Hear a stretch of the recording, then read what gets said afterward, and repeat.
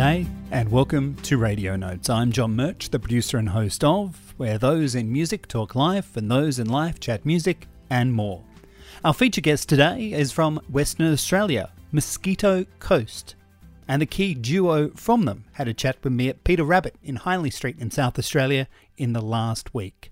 I'll be turning around that chat and you'll be hearing it in the next little while. But first up, as we do every episode, let's go in the box. Said to be a regular on the Perth music scene, Gavin Brown.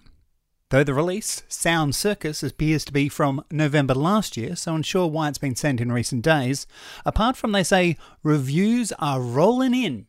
Okay. As same state as today's featured guest, there's a mention to you, Mr. Brown. Let me know what you think. Might give them a call for a chat if you want to know more about what they're up to in 2019. Ryan Valentine has something new. Good. At age 21, he was recruited to Australia from his homeland to play cruise ships, before a year landing himself in the US to work on his first EP. Most recently back in the States, California to be precise, to record his first full-length album, Evolution. For fans of John, James and Jeff, the PR says, let you guess which ones they are, Ryan Valentine's first cut from the new LP, Under a Spell. EMI has sent details through about Emilisandi's Sparrow. They say it's a deep, arousing call to action, an anthem of strength, unquote. Scottish soul singer's first solo music in 2 years, states Rolling Stone in their reporting. With a key lyric that asks the question, with the heart of a sparrow, tell me what arrow could ever bring you down. If you'd like to send something in, the email is radionotes@writeme.com or via the contact page on radionotespodcast.com. Mosquito Coast are a duo unearthed by the National Youth Broadcaster in Australia. Hailing from West Australia and named after film by Peter Weir, the duo have a new album on the way in 2019. Legends is how producer Max Quinn describes them. Let's hear them now chat with John outside Peter Rabbit. Folks, welcome to Radio Notes. Hello. Thanks for having us. Good to have you on board. You're here in Adelaide, South Australia as part of the Sweet Talking single tour. How's this single going? How do you feel about it? We weren't ever expecting it to be the single, so it's pretty surprising to see it take off on the album that we've recorded. It's definitely an outlier, and it definitely stands out a lot. So got a really different feel from the rest of the album.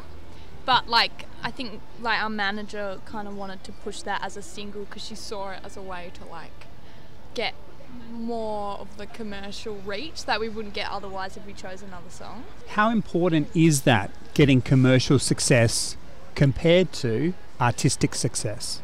Well, you still get both, you're just choosing another song to focus on. But I think it's you need a balance of being able to reach the masses a little bit and being able to express your individuality as a band. it's still on brand for us, and it's still on the album, so we're obviously proud of that. Connor, let's talk about the writing of the song. My understanding is that when Naomi originally presented it to the group, that it was a little bit more downbeat, and it might be something she does quite often, and you went, well, it has to be a heartbeat, it has to be 115 revs per minute. You've done your research, this is good. A lot of the time, Gnomes plays things a bit slower, and so I'll try and bump them up to a pace where her fingers are kind of racing along the guitar. But I know that, now that it's just second nature because we know the song so well. But when we're recording it, and especially with this recording process, we did go into it with a lot of songs half finished, or there was one song even that Gnomes showed me on the plane on the way there. I think Luke 42. Oh yeah. But I think that's what made it so fun, was that there was varying levels of completion. He's saying more of a downbeat and then he pumps it up. Yeah, that normally happens. I feel like your BPM is what your resting heart rate is. I had this weird theory. I'm depends how because you're pretty like fast music, but I'll always write stuff that's much slower because I feel like that's how I Yeah, operate. I'm like pretty slow, so I'm like, I just want that to be a bit slower. The demos always kind of meander. Like they're Yeah, always they're kind of like a slow jaunt through the. But like Gnomes lives by the sea, so like I feel that it has like such a. It's so crazy. Like you're just looking out, you know, you're not taking things too how things fast, like reflect your environment. Yeah. Like I used to live in like next to industrial area in Fremantle, and they had like heaps of construction, and I started getting into like industrial music from that. I was like, this is really good, and you could like hear notes in the construction when they were like doing it. Well, that sounds weird, but like. So drilling like has like a key, and I'd be like, oh, that literally like the key sounded like a Gary Newman song, and I went and learnt the Gary Newman song after that because it sounds like the beginning of. Yeah, so actually, good. Kevin from Tame was saying once that. As in Tame Impala? Yeah. When he used to work on the mines, he would worked always on the mines? always write songs in like a certain key because it was the key that the key that machine would drone at. Yeah, it's really and so weird how he would that always have that natural note in his head. Yeah. Like, the new album's been recorded by a French producer, but in New York, but a French producer all the same. Yeah. Has that come through in the album recording that they are a French producer? Because French, I'm thinking Daft Punk. No, so he's been living. He's been living in New York like since he was 11. So he's got like a thick New York accent. Yeah. You can't really tell that he's French. But he got our like references and stuff. We were like referencing like Melody's Echo Chamber, and he was like, oh yeah, I know her. And we were like, oh cool. With the benefit of hindsight, when we're listening back to the stems of the album, you can definitely hear lots of just things that he's left in that we've like you never really noticed until now. You can really have like a proper listen into it. Yeah, and there's just so many funny stem. things that like we wouldn't have even remembered. Like, but yeah, he definitely left his mark on it. I also understand is the Grammy Award winner for War on Drugs. So the producer has got a Grammy. Yeah, I think that was recent. Yeah, that was That just was before like we went. After we had booked to go. Yeah, we'd booked, but we hadn't actually gone. It's so funny because he could have like upped his price. Yeah. After that, be like, no, I'm a Grammy Award Luckily, we winner. already negotiated that. Yeah, we're like, but no, can't pull out now. That was one of the main reasons we wanted to work with him, because we were looking at like mid-range Australian producers, and then we just weren't really getting anywhere. And then our manager just decided to take a shot and email like all our idols and like all our favourite bands. Yeah, producers. she emailed Ruben from Unknown Monologues, and he replied. She just went, go hard or go home, pretty much. And Yeah, it was nice. Nick got back, and He liked the demos. I'd done like, we went down to Mandurah and we did some demos, and then like they're just on my loop pedal, some of them. So we sent them all to him, and then he was like, I like the lo-fi vibe.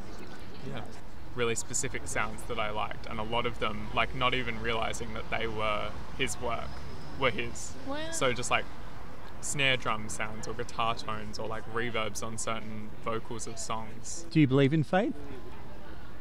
Not really, but I just think It's a deep we were lucky enough to just have a just like go-getter timing. of a manager. It's Really, just timing. It was like the point where we were getting into the bands that he had produced, which was kind of weird because Yeah. he'd be referencing people and he'd be like, oh yeah, I've already done them, so it felt yeah, weird. like he would just all the bands that kind of we idolized were his friends, so he definitely name dropped a lot, but it was cool. We heard some pretty cool stories.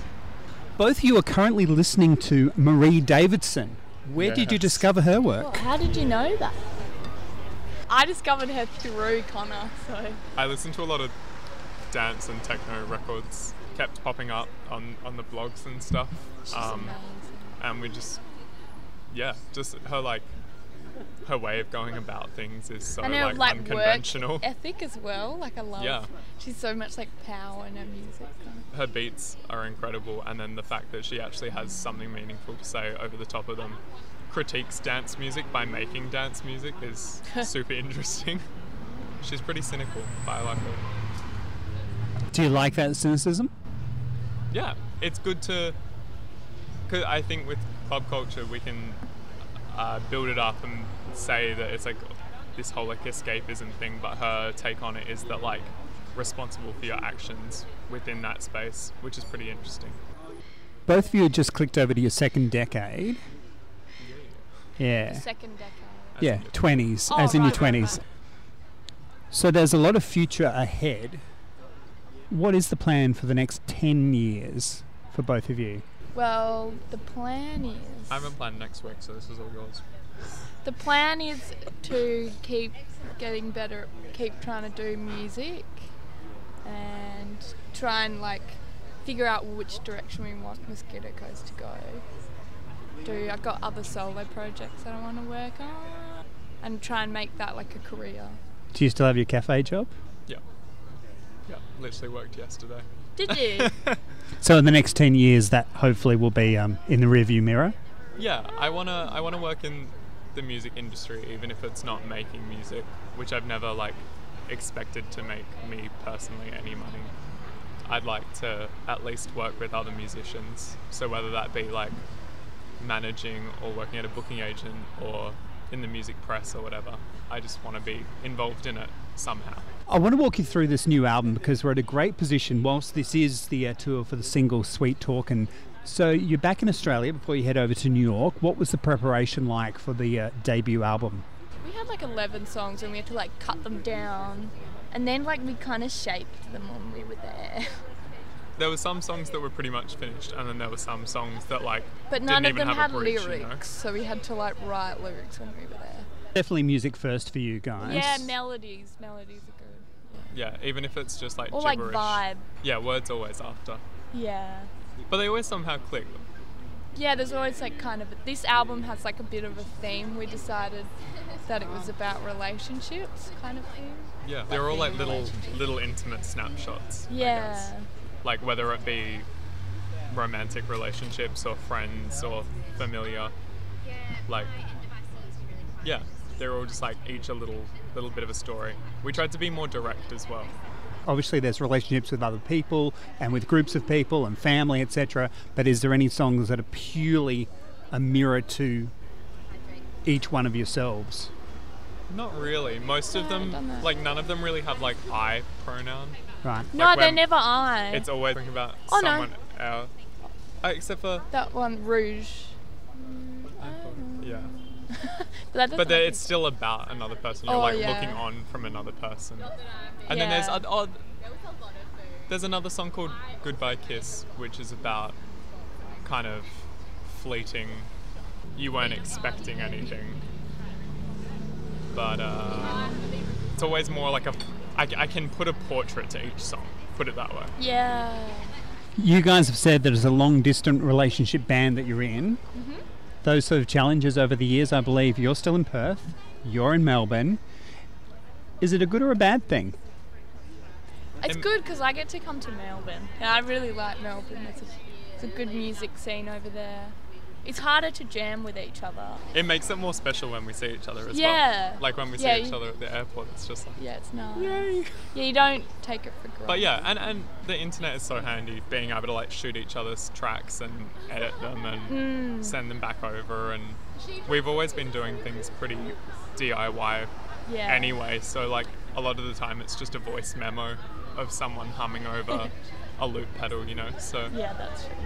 You guys are early enough, you may not feel it, but you're early enough in your musical career, particularly on the prefaces of a debut album, to talk about influences, so I'll do that now. David Byrne's Urgency and Kim Gordon's Cool. well, it was more like really specific, like the long I didn't realize that quote was going to be taken like verbatim. And that's why I want to check, because I only saw this quote on there going, that doesn't really sum up how I hear you guys. Yeah, That was only for single. specifically for Sweet Talking. Yeah. So when Gnomes was singing the verses, we were thinking of Once in a Lifetime, where David Byrne's doing the "You may find yourself living in a shotgun house." Okay. Where And it's like, Sonic Youth's Cool Thing, maybe? was the sprawl, where she's Oh, the sprawl, doing yeah. the whole Talking over everything. yeah. Does that sound simple enough? That quote.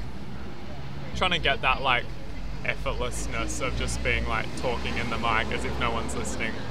And then the David Byrne urgency thing was just after I read an article that said once he wanted to sound urgent, so he ran around the block twice and then went straight into the studio and recorded the song. So he's literally puffing in the song, and it's not like it's not fake. He like literally just can't breathe.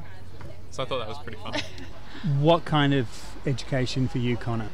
I went to a public school and then just floated along, and now I'm studying politics and international relations and media. Is there a particular pinpoint in the world that takes your interest? No, I actually really don't like doing the international relations side of things. I much prefer the politics side. I like looking at just kind of different demographics and why they vote the way they do, and trying to figure out how you can change that. So you're into changing people or changing their perception of what they know? He's a Pisces. Maybe just like trying to make, especially with young people, like how much political apathy there is, like just trying to make people care a little more. Like even, just people close to us that are pretty switched on but will still think they don't need an opinion on certain social issues. But, you know, it's been a really interesting degree, but I'm also pretty sick of it. You nearly finished it. Thank Do you think music can change political view? Yeah, totally. Like, I think of politics really broadly. So, like, I think a lot of everyday life things that you do can be political. Like, being a person of colour, being a person, or, like, being a queer person. Like, everyday life can be political. Like, being out can be political. So, yeah, I think people need to look at it more broadly. Like, you can't just be like, Midnight Oil is political and that's it, you know? Or, like, pretty much hip-hop as a genre is political. Mm-hmm. Anyway, I did a whole unit on this, so I'm like... How much of this record is Nick's and how much of this record is yours? Most of it's ours. I think it's like... Totally.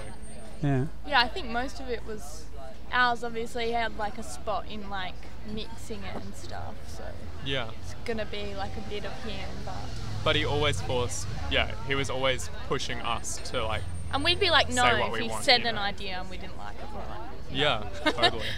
How many Like, tracks? no. We said 10 tracks? 10? 10 or 9? 11? Yeah, 10 or 11. And there's some interludes in there that Yeah. were really nice. Okay, about 40 minutes or... 36. That's It's good. a short one. Yeah, they're quick Short and songs. Because it is about relationships, is there a conscious connection of those chapters of those people that those songs are based upon? No. That Fred and not. Jeremy sort of live together or something? No, it's not really No. linear because Yeah, they're it's all not such linear, varied really. relationships. And Like, they're it's both not- of our relationships with different people, so we're just like one human with some relationship. Like they're both merged together. Yeah. Mosquito Coast's relationships. Yeah. A Hall of Fame. Having been together for a number of years now, what's stronger, the band relationship or the new friendships and relationships you find outside of the band? I think our relationship has changed a lot and it's like matured a lot as we mature, because I was like very immature when I was younger, so I feel like it's gotten better since we've been together more, and like because of that the band's improved, and you can see that even in the live set that the relationship is like there. It's more like strong, like you can kind of see it. we take things a lot more seriously now. Yeah. And like, I guess, it's just been like such a long friendship now that it's kind of like, we joke that it's like a married couple. Like, Yeah. you know, we're so comfortable with like building each other's ideas up, but also like vetoing things and not being like too mad about it, Yeah. you know? And we don't really fight that much when we work together. No. Like, no. It's just We kind of don't like, really we know it's for the best of the album. Yeah. Like, And we respect each other's, like, I respect your, like, you know what you're doing. With, and like, I think it also helps that neither of us can play each other's instruments. But keys is our shared baby. But yeah, Keys is so I never like comment on Gnomes' guitar because I have no idea what's going on. Gnomes doesn't say anything about my drums. Synths is just an all-in where we just can't get enough of it. But the really. difference is you know notes and I don't know synth notes. So Yeah. you're like, But that makes it fun yeah, that's like, good. because Gnomes doesn't know any of, or now you do. But like when I we still first started don't. playing keyboard, some of the progressions were really unconventional, but it makes it really fun to listen to. Like at first I wanted to shut it down because it was just difficult to play. Like I just Yeah. didn't want to have to learn it. Yeah. But then once I did learn it, I was like, this is so worth it because the chord progressions I wouldn't come up with because You have the theory. I'm too basic. Talk to me about the level of trust that's required for that. It's difficult. It's just kind of like trial and error, and also like knowing when to back down on ideas, or like give someone the room to try an idea. Yeah. And sometimes that means just going in 2 separate rooms and both trying to come up with a part, and then coming like we've done that, and we'd both be like, I'm gonna go find out, and then we'd come back and be like, oh okay, like yeah, this one, oh no, yours was better. We'll combine it or something like. Yeah, and another thing with Nick was that he was so open to experimentation. Like the way we had the studio set up was that everything was on and ready to record at all times. So if I was like, I had something in my head and I straight away was like, let me record it, we'd just run in when we'd record it, and if it was bad, then it didn't matter, it would go in the bin. We did so many weird things that were like, went in the bin. But there were heaps of other things that we did that ended up staying on the record and are like our favourite That bits. weird like bass drop. There was like one time where it was like really late, and then someone was like, why don't we just do some like weird like free-for-all thing, and then he started, I don't know, he got like a sample from YouTube, and then we were like, put that into this, it got really weird. And then by the end of the night we were like, no, what the was that? We wasted like 2 hours on this little track and then just like binned it instantly. Yeah. Or there was one song where like we tried singing in an accent. Which You accent tried was singing. it? What accent? The Ariel Pink one in the Paris, Texas song. Yeah, because I wrote that song to sound like John Moose. Do you know that guy? And then I was like, oh, it's not gonna fit the Mosquito Coast vibe. Yeah. There's other things like in Skipping Girl. There's these little heart things that just pop around. I like those. And that was Gnomes. Yeah, was we just were like randomly was like risque. jumped in the thing and we were like, what are you gonna do? And just did that, and we were like, that's actually really cool. And then it's like, is there. it too lame? That's really fun. There's lots of little things like that Flourishes. were just experiments that turned out okay. Yeah. How you make that professional relationship work? Now, you've said understanding, we've spoken about trust. Is there other elements that you would recommend? Make sure you're always well fed. Yeah. Because we don't work Yeah, well hangry. don't get hungry. We get hangry real quick. And then nothing works. His mum brought cake to the accommodation. She's from Perth and she ordered it. So we rocked up to the hostel and there was a cake at the so lobby. Cute. In New York? No, here. just Oh, in now. Adelaide? My 21st birthday, so... Today. Today? And you're wasting time with me. You're cool. What else am I going to do? Did you get him a present? Happy birthday. Thank you. What did you get Connor for his birthday? Well... Or is it a surprise? No, I've already given it to him. Because he always complains that there's no good beaches in Melbourne. I had this wooden box and I painted it and put some shells on it, and I made little shell keychain from the beach. That's the best present I got. And then I put beach in a box. What's the deal with Virgin Airlines still not respecting musicians? Luggage. Yeah. Did you see his Twitter post? Oh yeah, and I saw how quickly. You're so good. I can see how quick their customer service were as well. But that's not the point. Yeah, I don't know. It's one of those things that it's never going to get any better because Virgin's the only airline we're ever going to fly with because they give you the APRO allowance, which is lovely. Can we talk about what that is? Because I don't know what that is. So if you're a member of APRO, which is the Australian Performing Rights Association, we can tour without paying extra for luggage, which is awesome because we bring a lot of 4 pieces of instruments a person. 4 pieces of luggage. and we use all of it. Yeah. But that time that you posted on Twitter, that was really bad. the 24th of February. Getting back into life, and particularly I haven't had a chance to ask this yet, but I know it's a big thing for Connor. So I'll start with Naomi. It's broccolini. Is it about vegetables? Oh, what's the favourite food? At the moment, I really like cooking curry. And eggplant curry and stuff. I'm really into that because it's cheap, got a lot of flavour. It's good. We like to do band cooking sessions. Yeah, our bass player, he used to be he is a chef kind of. So he just knows really good quick recipes and stuff for tour. Definitely gets us through. He's got an Instagram. Plug your Instagram page. Cooking Instagram page. What's mine started off as a bit of a joke, but mine was influenced by our friend Yo. His Instagram handle is Snacks with Yo. So then I did Snacks with Con. And it's it's growing. If you want to follow it, you definitely Snacks can. with Con. With Con, yeah. CON. On Instagram. Yep. Okay. What's this one? Mitch and I did a collaboration. We did a tofu and mushroom banh mi. I like to do things that are like look fancy, but I know were really cheap. So I got discounted salmon the other day, and I did that was my salmon dish. I'm quite proud of that one. I like. So I try and do. We got a lot of vegan and vegetarian friends. You said that you stole that idea from Yo. Snacks with Yo, YEO, for those that are playing at home. What are they up to? Released a new single. I think it's called Restless. Yeah, you're right. Yeah. I haven't listened to it yet, but it's probably going to be really good. Yeah, he's going well. We had dinner with him the other week in Melbourne, which was nice. Last time he toured Perth, Gnomes got on stage and sang some songs with him, which was really fun. That was scary. I was like, I don't want to butcher your songs. He's also playing with Mojo Juju at the moment. He's her bass player. What's the family of musicians that you believe that you're part of in the Australian music scene?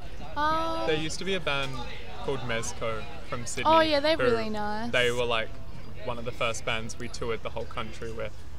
And they're originally from Perth as well, and we just got along with them so.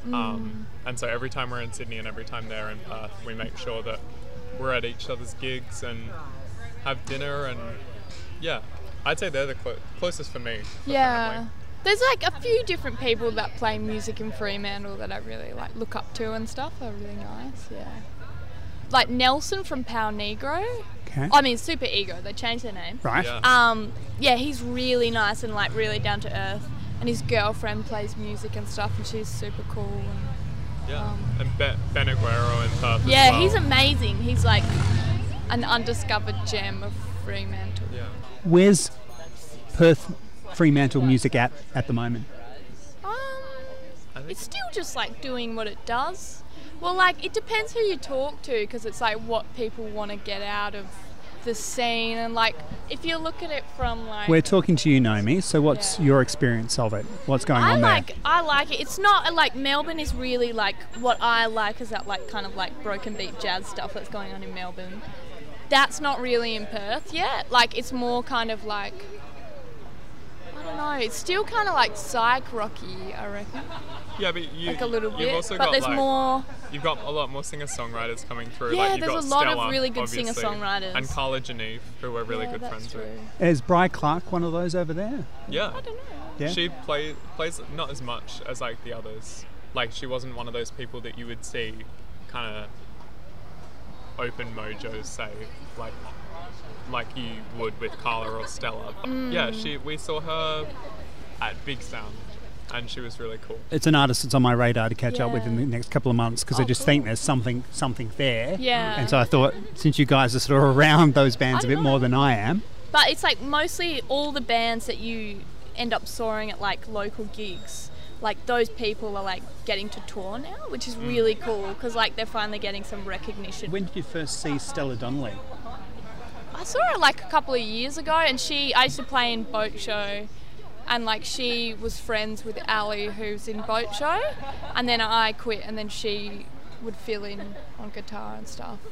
She's so good. Every time she would play, like she'd play like Wednesday open mics or something, but like everyone would be like in tears. Like she's just like is so captivating, and like she practiced really hard to get to where she is now, I think. So. She's definitely super deserving. Yeah, definitely. The visual representation, what's your plans for the videos for this particular record, beyond sweet talking, of course? We just gave like pretty much all full creative license to our friends Stanton and Alex, who make up the Highball Collective, and we just were lucky enough that we trusted them so much that we didn't want to kind of hinder their vision, and we just said yes to everything. Yeah. So we pretty much just rocked up, and they'd obviously sent us like a script treatment, that's it, yeah. And we were just like, yeah, that looks incredible, and pulled through on like minimum budget, and it's was good. just doing things because they look good and because they want to make nice things. And we're both at like a similar level. Like they're definitely going to go far in the industry, but we're kind of at the level where like they can help us and like we can help them as well. Do you reckon? Like maybe they're even above us. Like so it's good that they would want to work with us. And we've definitely kept it going. Like, we're starting to wear the outfits from the Sweet Talking video on stage every night. Which is nice. After the gig tonight, after you performed, what emotions do you have after you've performed? It really depends. Sometimes it's like dread. Other times it's like really good when it's like you just feel so calm. The gigs when you feel like really good afterwards. Yeah, it's always nice you turn to each other and you're just like, thumbs up, yeah. you know, like, nice job. Yeah, it feels great. It's nice because you accomplish something as a team as well. Yeah. Playing a team sport. Totally. Yeah. And is there a particular song that you listen to after performing your own music after a show? Is there any particular music you listen to, or any ritual even? We do rituals before the gig, like we do vocal warm-ups all together, and like we stretch and stuff, and like we do star jumps. Just to like, because if you get nervous before a gig, you just kind of need to be taken out of your head a bit and just do some like physical exercise or something. It sounds lame, but like it works. The last gig we played as well, we started doing like clapping games like you do in primary school. Just to like, you know, get out of your head before the show. It was just like, we're just really silly. Yeah, we're just silly, but I like it because I've played in other bands where like you don't have that like camaraderie where you're all like together before you go on stage, and like it's good to have that moment. Yeah, it's not like we're all super close friends. Like even just having the week apart, like it was so nice to all catch up and hear what everyone's been doing for the last week. It's like a little family because we've had such a team. You miss them, don't you? I miss them so much. Like, I can't believe you miss like, them. and like our manager and like we've always had the same sound guy. Yeah, so like we really nice. have like. We're so lucky to have such a tight-knit team that like everyone's willing to... You do have a great team.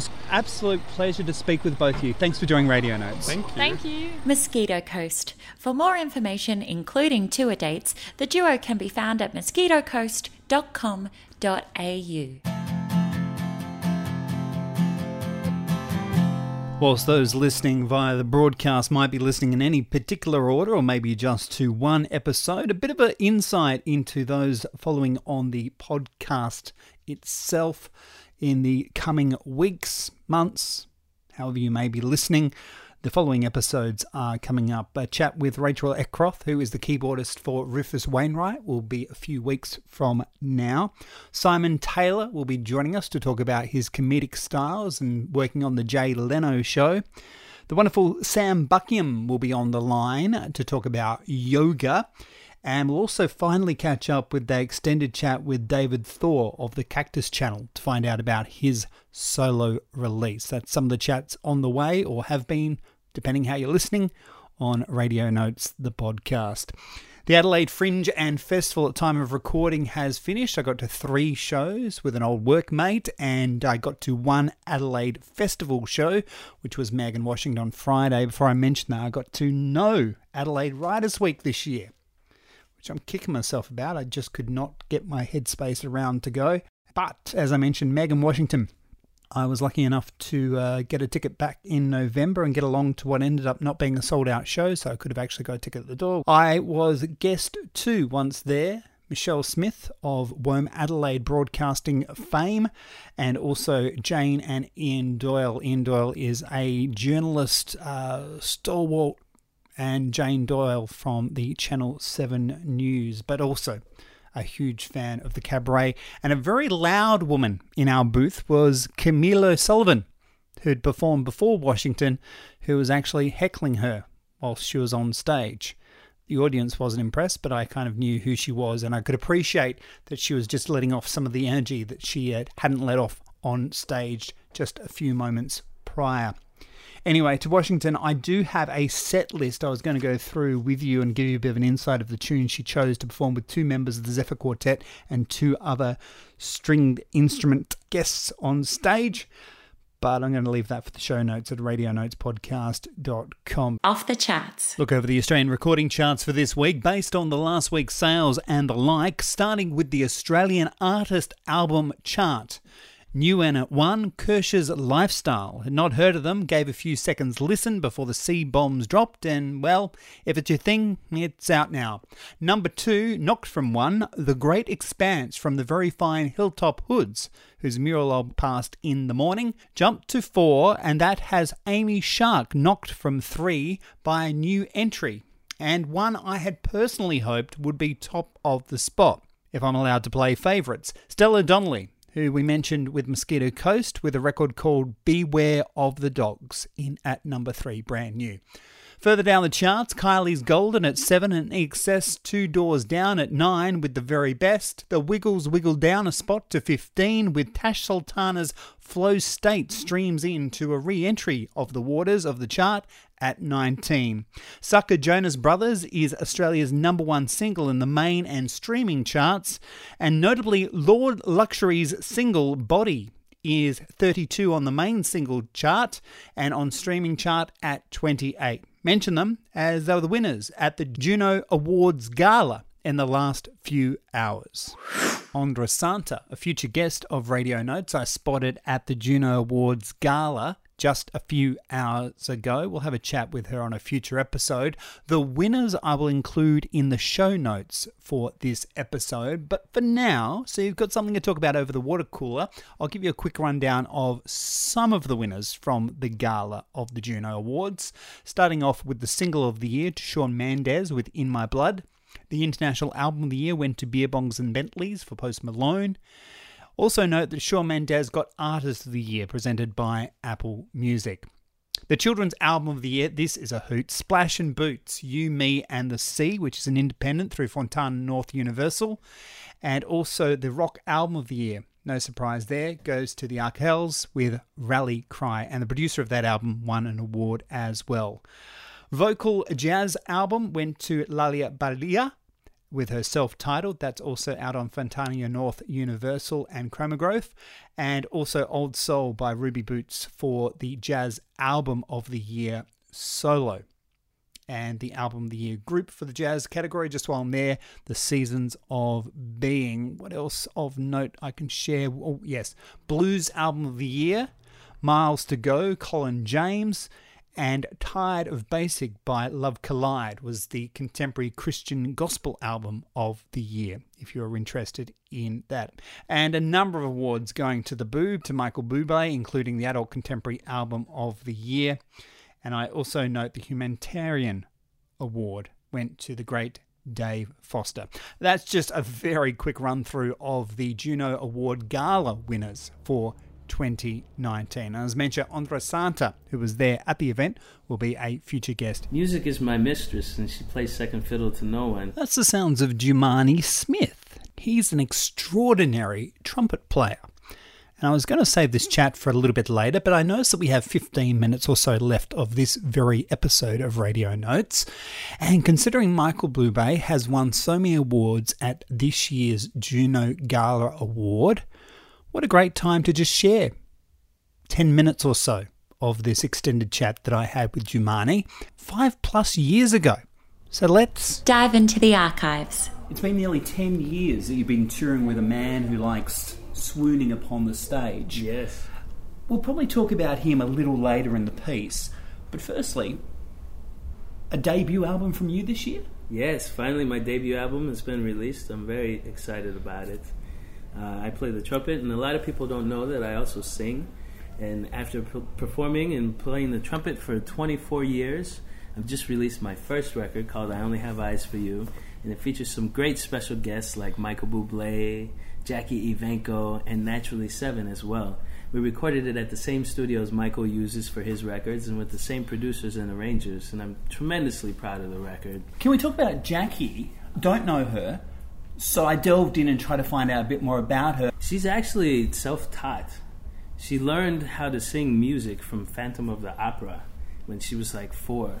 It's amazing. Her and her mother has helped her as well, and now she's grown into this phenomenal entertainer and vocalist. Working with her has been tremendous. It truly has. She's just incredible.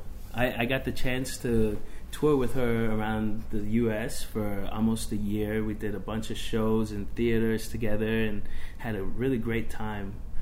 How your passion or your fascination with the trumpet actually started? Well, I grew up in Seattle, Washington, and I started playing the trumpet when I was about 10 years old. And at that time, actually, I didn't want to play the trumpet. I wanted to play the French horn.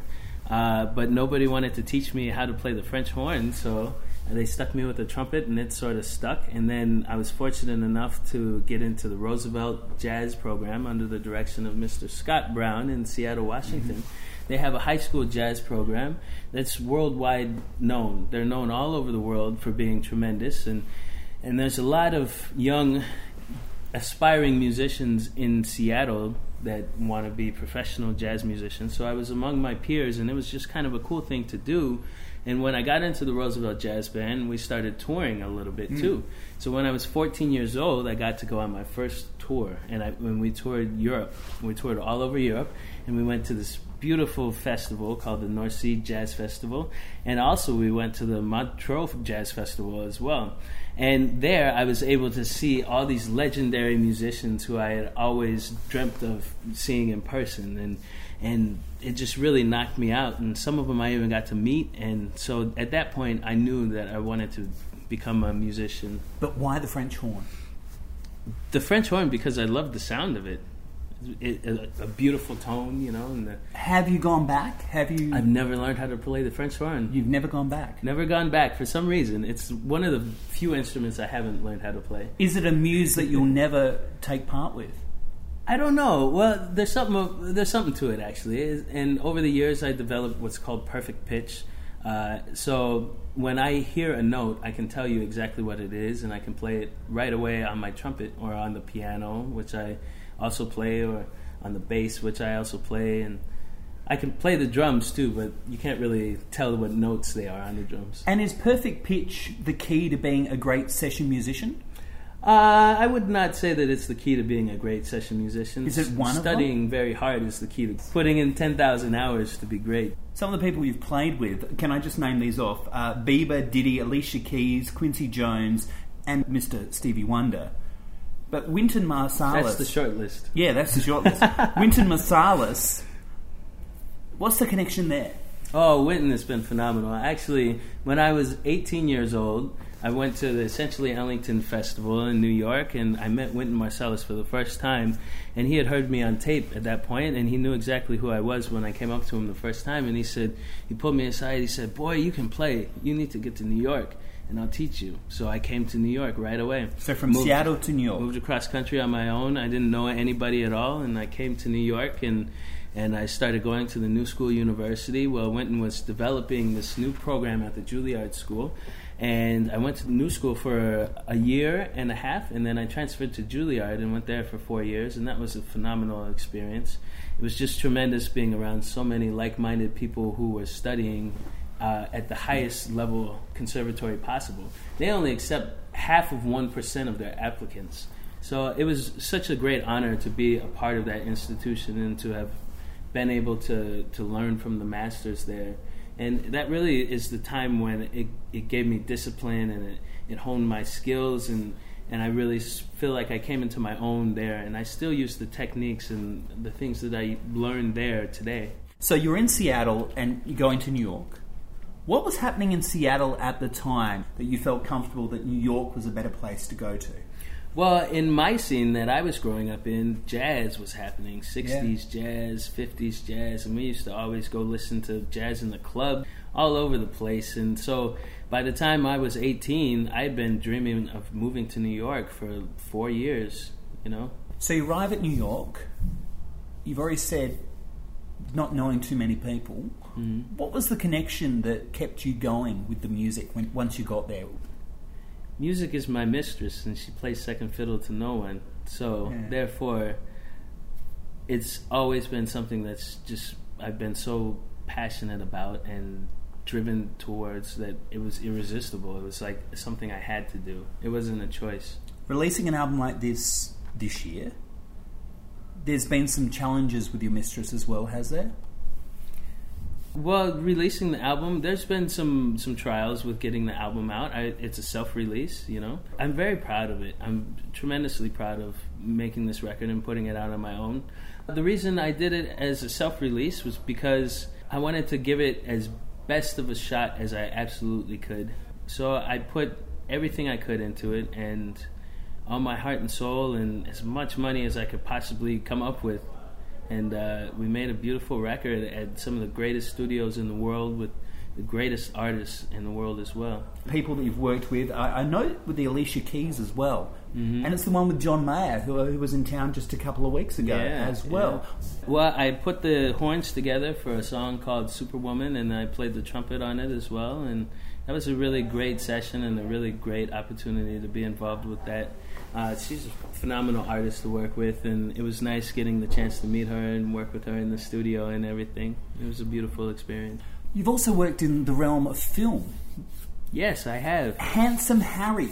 In film, I also worked on a film called Being in the World, which is a documentary about artists in the world. It's a phenomenal film by Tao Rupolzi, and it won some awards at the Tribeca Film Festival and Sundance, and I'm tremendously honored to have been considered one of the masters. So it's about mastery of an art, whatever the form may be, and bringing the passion, and they go around and ask a bunch of musicians and get them to play and everything, and musicians, artists, chefs, you know, whatever it might be. So that was phenomenal, and working on Handsome Harry was tremendous as well. It was very cool because they said that they wanted some jazz tracks sort of in the Miles Davis-y vein, and so that was fun for me because I'm actually born on Miles' birthday, and I've studied Miles Davis a lot, and so it was really cool to write some music in that style and do the film score to that. Miles, Armstrong, any others that we should know that are forming the man? Well, Armstrong, definitely. Stevie Wonder. I love Stevie's music as well. Do you have a story to share about Stevie? Michael Bublé, of course. Oh, yeah, I have a story to share about Stevie. So I was fortunate enough to perform on the Grammys with Stevie Wonder a few years ago. And leading up to it, we rehearsed a lot. And it was really cool to spend the week rehearsing with Stevie Wonder. My favorite thing was getting to learn from him, because I play the trumpet and sing as well. And so I got to learn how he practices. And so I got to see him like sit at the piano and sort of practice his vocals, and it was really cool getting to see that. And then we also jammed together. We played some jazz standards together, and that was really tremendous. A lot of people don't know how great he is at jazz standards, but he really is. Did you get some song ideas, and are you keen to get some original compositions in the mix as well when you're having sessions like that? Yeah, I'm definitely keen to get original compositions in the mix, and I write a lot of music myself. For this particular record, I wanted to keep it with the Great American Songbook and make a romantic record about love. But in the future, I plan to start incorporating some of my own original material as well. You mentioned the L word. Yeah. You mentioned love. Yeah. What does it mean to you as a musician, as a person, as a performer? Love is a very powerful thing. Love has many entities, and there's many ways to love. I think love is everything. All you need is love. And love is everything you need. In every aspect of one's life. That's my belief. A very sensual record as well. So love and sensuality I find on this record. Yes. I haven't felt the trumpet being such a central element or instrument for quite a while. Thank you very much. How do you think that comes about for you as a performer? Well, I'm truly a romantic at heart. I am. And so it's a very important thing for me. I wanted to make a very sensual album.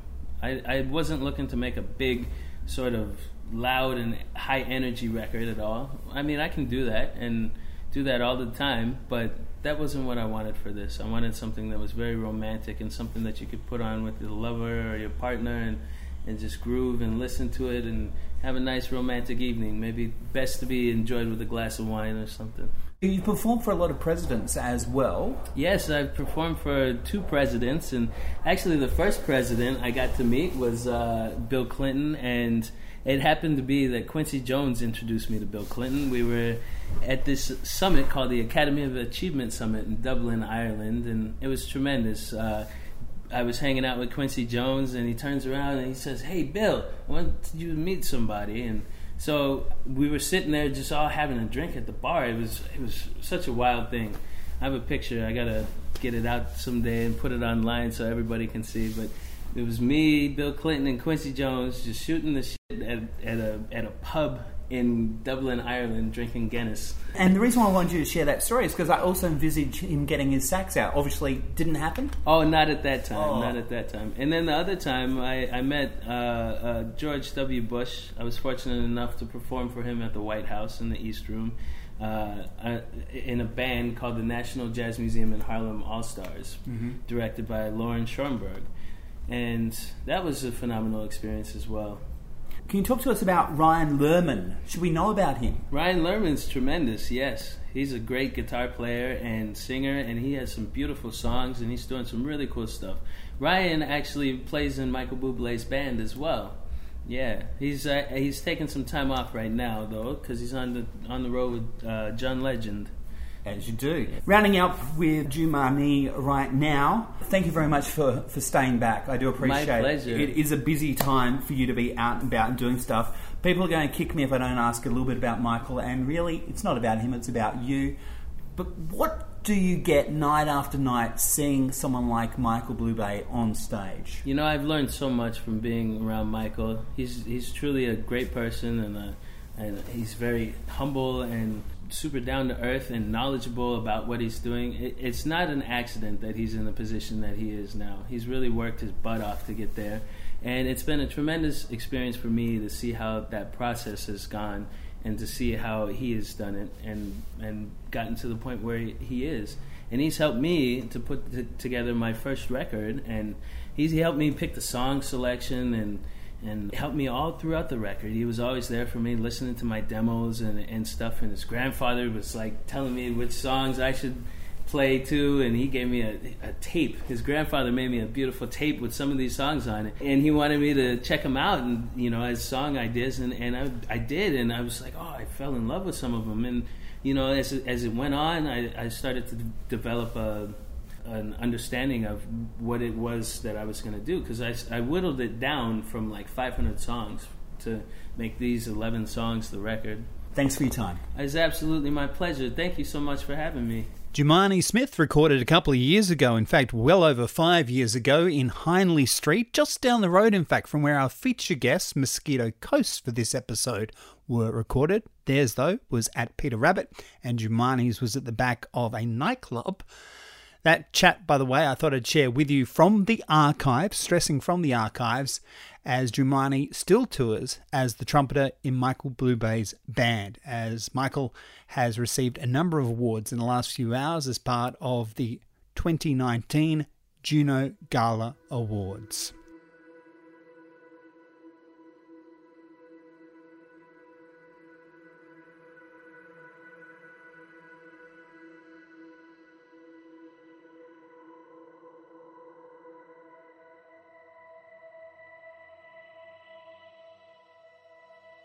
To make it super easy to subscribe and follow Radio Notes, I've organised a URL you can put in which will go direct to Apple Podcasts or the Android podcast, or if you're on a Mac or a PC, to the relevant website.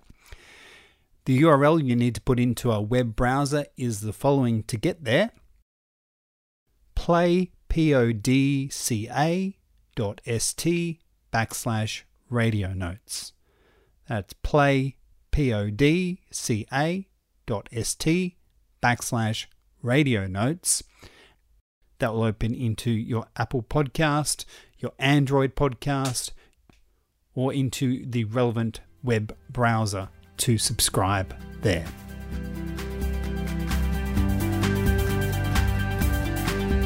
RadioNotesPodcast.com for show notes and links.